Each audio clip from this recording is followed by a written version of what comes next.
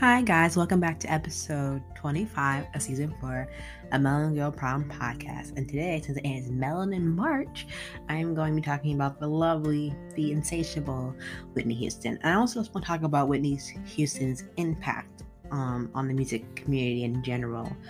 I feel like when Whitney Houston had passed away, her death sparked a lot of reaction among the music fans. People expressed every emotion imaginable: distress, disdain, reverence, and befuddlement. The very responses were correlating with Houston's troubled personal life, which grabbed the later stages of her career. And I feel like while some of us kind of focus on her visible struggles with her drug and her rock relationship with Valley Brown, and Houston's remarkable impact from a commercial standpoint, Houston was one of the most best-selling female artists of all time and one of the most popular musical acts of the 1980s to 1990s. She possessed a voice that was often imitated but rarely duplicated. Still, Houston's influence extends beyond her commercial appeal or even her talent. She set a number of musical benchmarks that will take a generation or two to be met or even surpassed.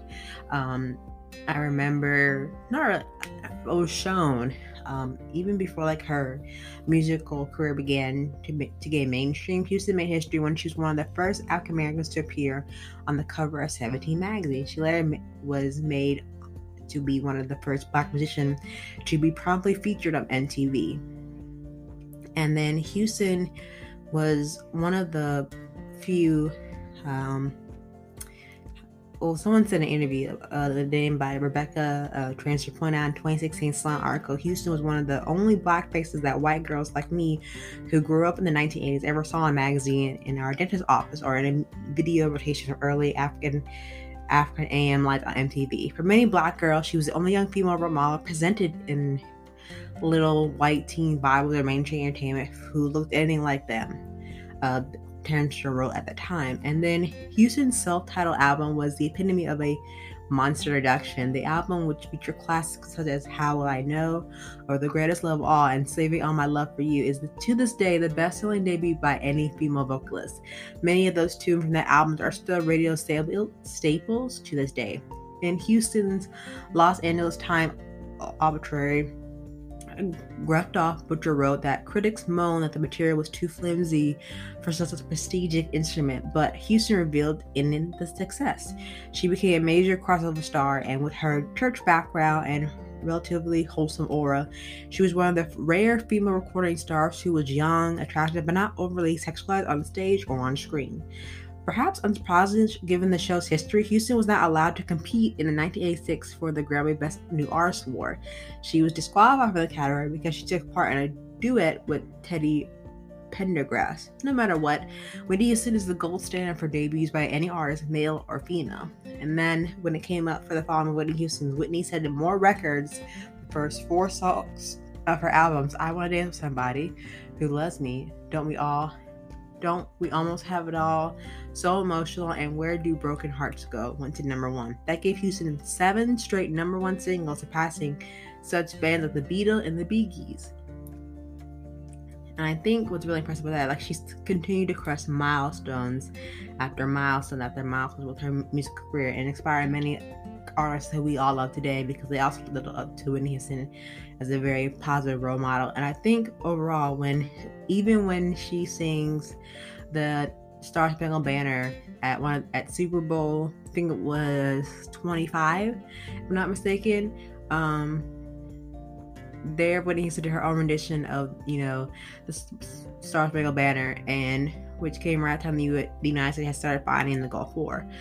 And not with the controversy or where the actual performers were actually lip synced during the time, but Houston's version of this patriotic tune was so popular that it actually charted on the Billboard's Hot 100. Roughly 10 years later, Houston executed the American national anthem near the public conscience after September 11th terrorist attack. And then after that, Whitney appeared in films like The Bodyguard, but nothing short of historic. The album in that particular movie is far away and the best-selling recording of this film for all time, and captured the Grammy for Album of the Year in 1994. And of course, the album features Houston's most popular song.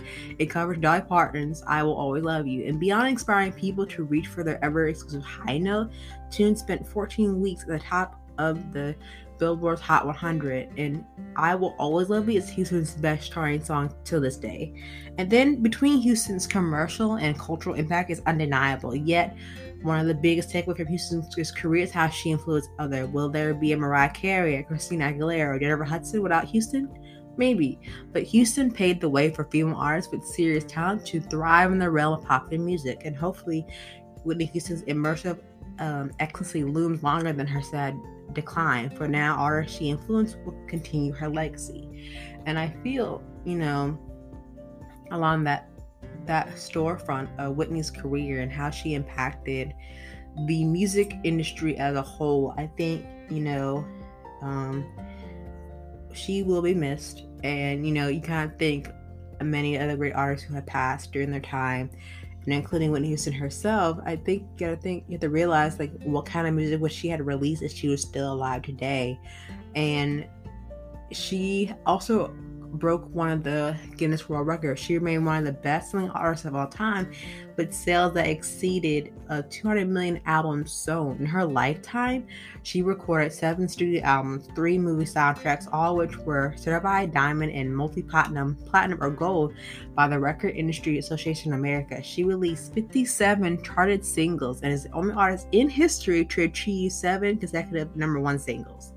Her influence on music is very profound. She altered music, and all her songs just speak very true to that, and it also reflects that in her career as well, because I feel like the legacy of Whitney Houston will even strive beyond generations to come, even the generations that are coming up even now. And I feel like the musical world mourned the loss, but also the world kind of mourned the loss of Whitney when her death came to fruition. And I don't think any of us was kind of expecting it, because we knew she had her issues with drugs and everything, but we thought she was getting better.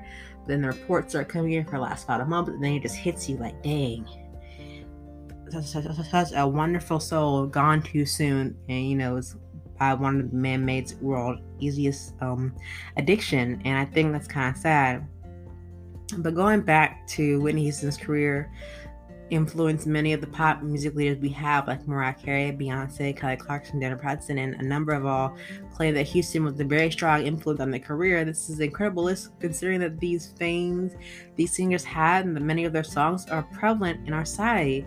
I learned that Whitney Houston not only affected what I watch on television, but also what music I'm surrounded with. She changed the culture of television with her music and helped remove racist attitude. The diva also helped mold the pop music of today with her image and her voice. Her death, which hold no gravity for a lot of people, and especially for me, because she grew up in my own town, New Jersey, which kind of made another impact.